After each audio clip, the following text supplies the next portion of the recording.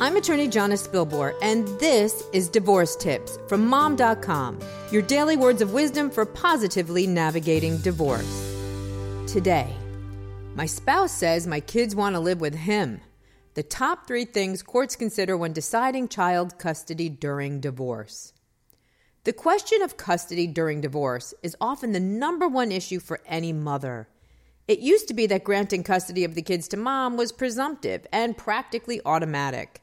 Those days are over.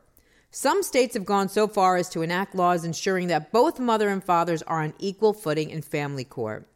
While mothers still tend to receive primary custody more over dads, there appears to be a trend toward, quote, shared custody when circumstances allow. The term shared custody means that both parents share equally in the legal and physical custody of the kiddos. When parents cannot agree on a custody arrangement, or as children age and seek a change, the court has a pretty standard set of guidelines it considers when making decisions involving where your kids will lay their little heads. First, the litmus test applied by the courts is the best interests of the children standard.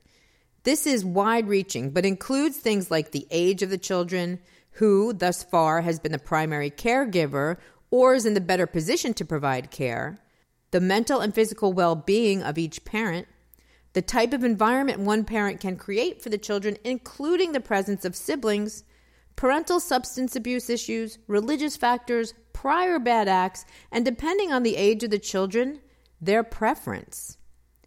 Next, the one thing that is constantly changing when it comes to your kids is their age. Can a toddler decide where she wants to live? Of course not. But when a child reaches the age of 13 or 14, in most states, family court judges and the attorneys appointed to represent the kids will hear what they have to say. Makes sense.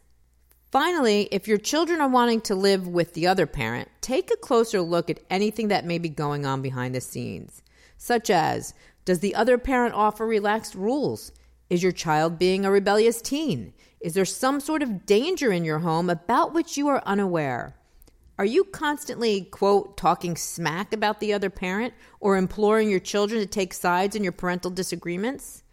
What each parent says about the other in front of the kids will affect them, so why not make it nice? Children should never be used as a means to hurt the other parent, nor should they be viewed as dollar signs in terms of child support. When it comes to co-parenting, each parent needs to remain on the same page with a single set of rules, not just in the same book. My best advice for achieving this goal is simple. Always love your children more than you hate your ex.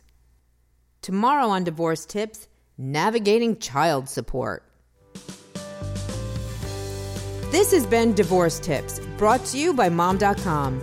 Check out Mom.com for more parenting content. And for more legal insights on divorce and separation, go to my website, jonnaspilborlaw.com. That's JONNASPILBOR.